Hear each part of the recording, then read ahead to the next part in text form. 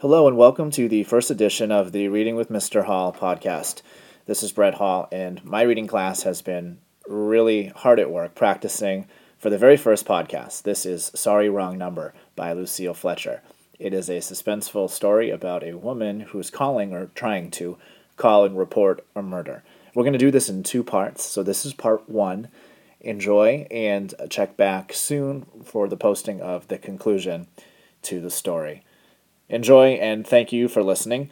Remember, you can access this by going to readingwithmrhall.podbean.com or searching for Reading with Mr. Hall on iTunes.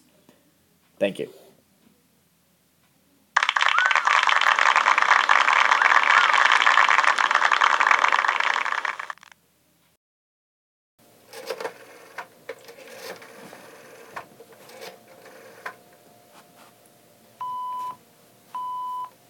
Oh dear. Your call, please. Operator, I've been dialing Murray Hill 40098 now for the last course of an hour, and the line is always busy, but I don't see how it could be busy that long. Will you try it for me, please?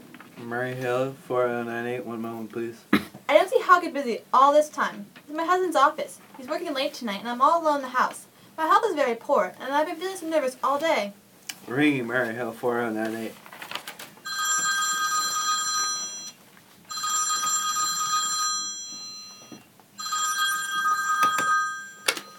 Hello? Hello? Hello? Hello? Is Mr. Stevenson there? Hello? Hello? Hello. Hello, George. Yes, sir.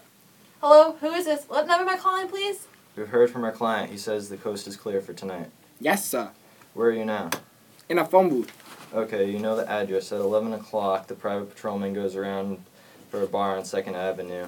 Be sure that all the lights downstairs are out. You should be able to see one light from the street. At 11:15, the subway train crosses the bridge. It makes a noise. In case her window is open, she should scream. Oh, hello? What number is this, please? Okay, I understand. Make it quick, as little blood as possible. Our client doesn't wish to make her suffer long. A knife okay, sir? Yes, a knife will be okay. And remember, remove all the rings, bracelets, and jewelry in the bureau drawer. Our client wishes to make it look like simple robbery. Okay, I get.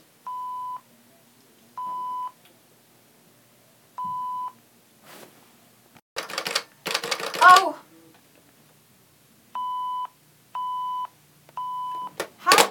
How awful. How unspeakably. Your call, please. Operator, I've been cut off. I'm sorry, madam. What was the number you were calling? Why, it was supposed to be Murray Hill 40098, but it wasn't. Some wires must have been crossed. I was cut into a wrong number, and I've heard the most dreadful thing. A murder, and operator simply had to trace that call at once. I beg your pardon, madam. I don't quite... Oh, I know it's a wrong number, and I had no business listening, but these are these two men. They were cold-blooded thieves, and they were going to murder somebody, some poor innocent woman who was all alone in a house near a bridge. We've got to stop them. We've got to. What's the number you're calling, madam? That doesn't matter. This was a wrong number, and you dialed it. We've got to find out what it was, immediately. But, madam... Oh, why are you so stupid? Look, it was obviously a case of a little slip of a finger. I told you to try Murray Hill 40098 for me. You dialed it, but your finger must have slipped, and I connected with some other number. And I could hear them, but they couldn't hear me. Now I simply fail to see why you couldn't try to make the same mistake again on purpose. Why you couldn't try and dial Murray Hill 40098 in the same careless sort of a way. Murray Hill, 4098. I will try to get it for you, madam. Thank you.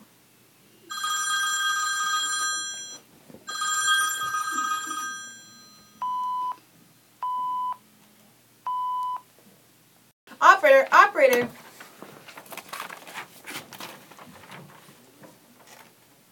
Yes, madam? You didn't try the wrong number at all. I asked you explicitly, and all you did was dial correctly. I'm sorry. What's the number you're calling? Can't you, for once, figure out the number I was calling and do something specific? Now, why don't you trace that call? It's my civic duty. It's your civic duty to trace that call and to apprehend those dangerous killers. If you won't... I will connect you to the chief operator. Please. This is the chief operator. Chief operator, I want to trace a call, a telephone call, immediately. I don't know where it came from or who is making it, but it's absolutely necessary that I be tracked down, because it was about a murder. Yes, a terrible cold-blooded murder of a poor innocent woman tonight at 11:15. I see. Can you trace it for me? Can you track down those men? It depends, madam. Depends on what. It depends whether or not the call is still going on. If it is a live call, we can trace it on the equipment, but if it's been disconnected, we can't.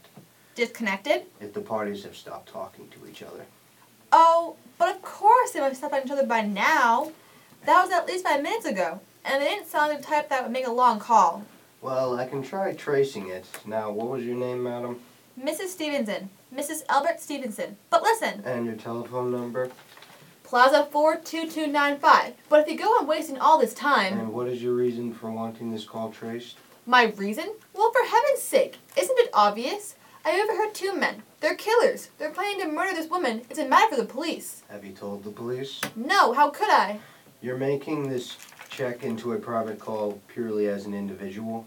Yes, but meanwhile... Well, Mrs. Stevenson, I seriously doubt whether we could make this check into, at this time, just on your say-so as a private individual. We'd need something more official. Oh, for heaven's sake.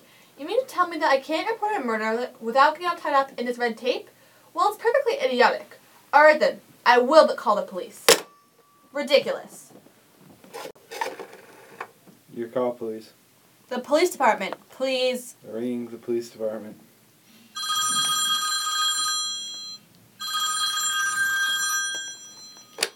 Police Department, Precinct 43, Duffy speaking. The police department?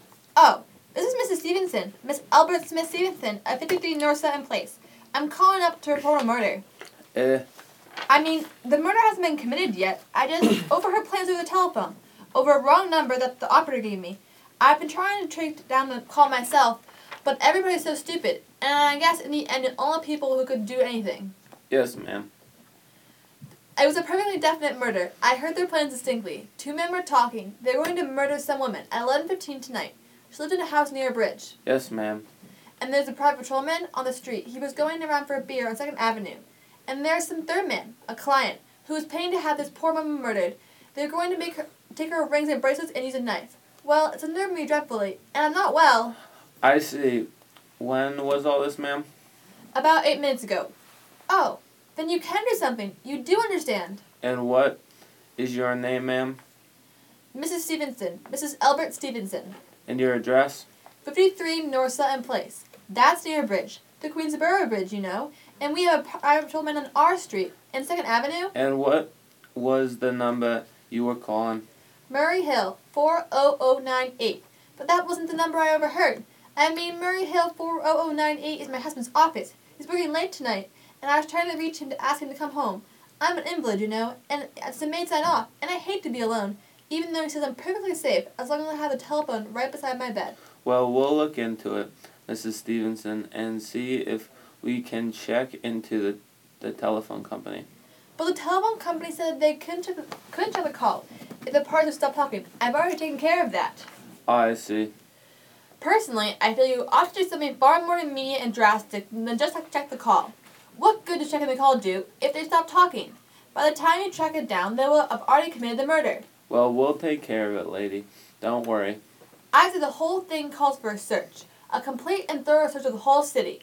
I'm very near a bridge, and not far from 2nd Avenue, and I know I'd feel a whole lot safer if you sent a radio car to this neighborhood at once. And what makes you think the murder is going to be coming into your neighborhood, ma'am? Oh, I don't know. The coincidence is so horrible. 2nd Avenue, the patrolman, the bridge. Second Avenue is a very long street, ma'am. And do you happen to know how many bridges there are in the city of New York alone? Not to mention Brooklyn, Staten Island, Queens, and the Bronx. And how do you know there isn't some little house out on Staten Island on some little 2nd Avenue you've never heard about? How do you know that we're even talking about New York at all? But I heard the call on New York Dance system. How do you know it wasn't a long distance call you overheard? Telephones are funny things. Look, lady, why don't you look at it this way? Supposing you hadn't broke into on that telephone call. Supposing you'd got your husband the way you always do. What this murder have made any difference to you then? I suppose not, but it's so inhuman, so cold-blooded. A lot of murders are committed in the city every day, ma'am. If we could do something to stop them, we would.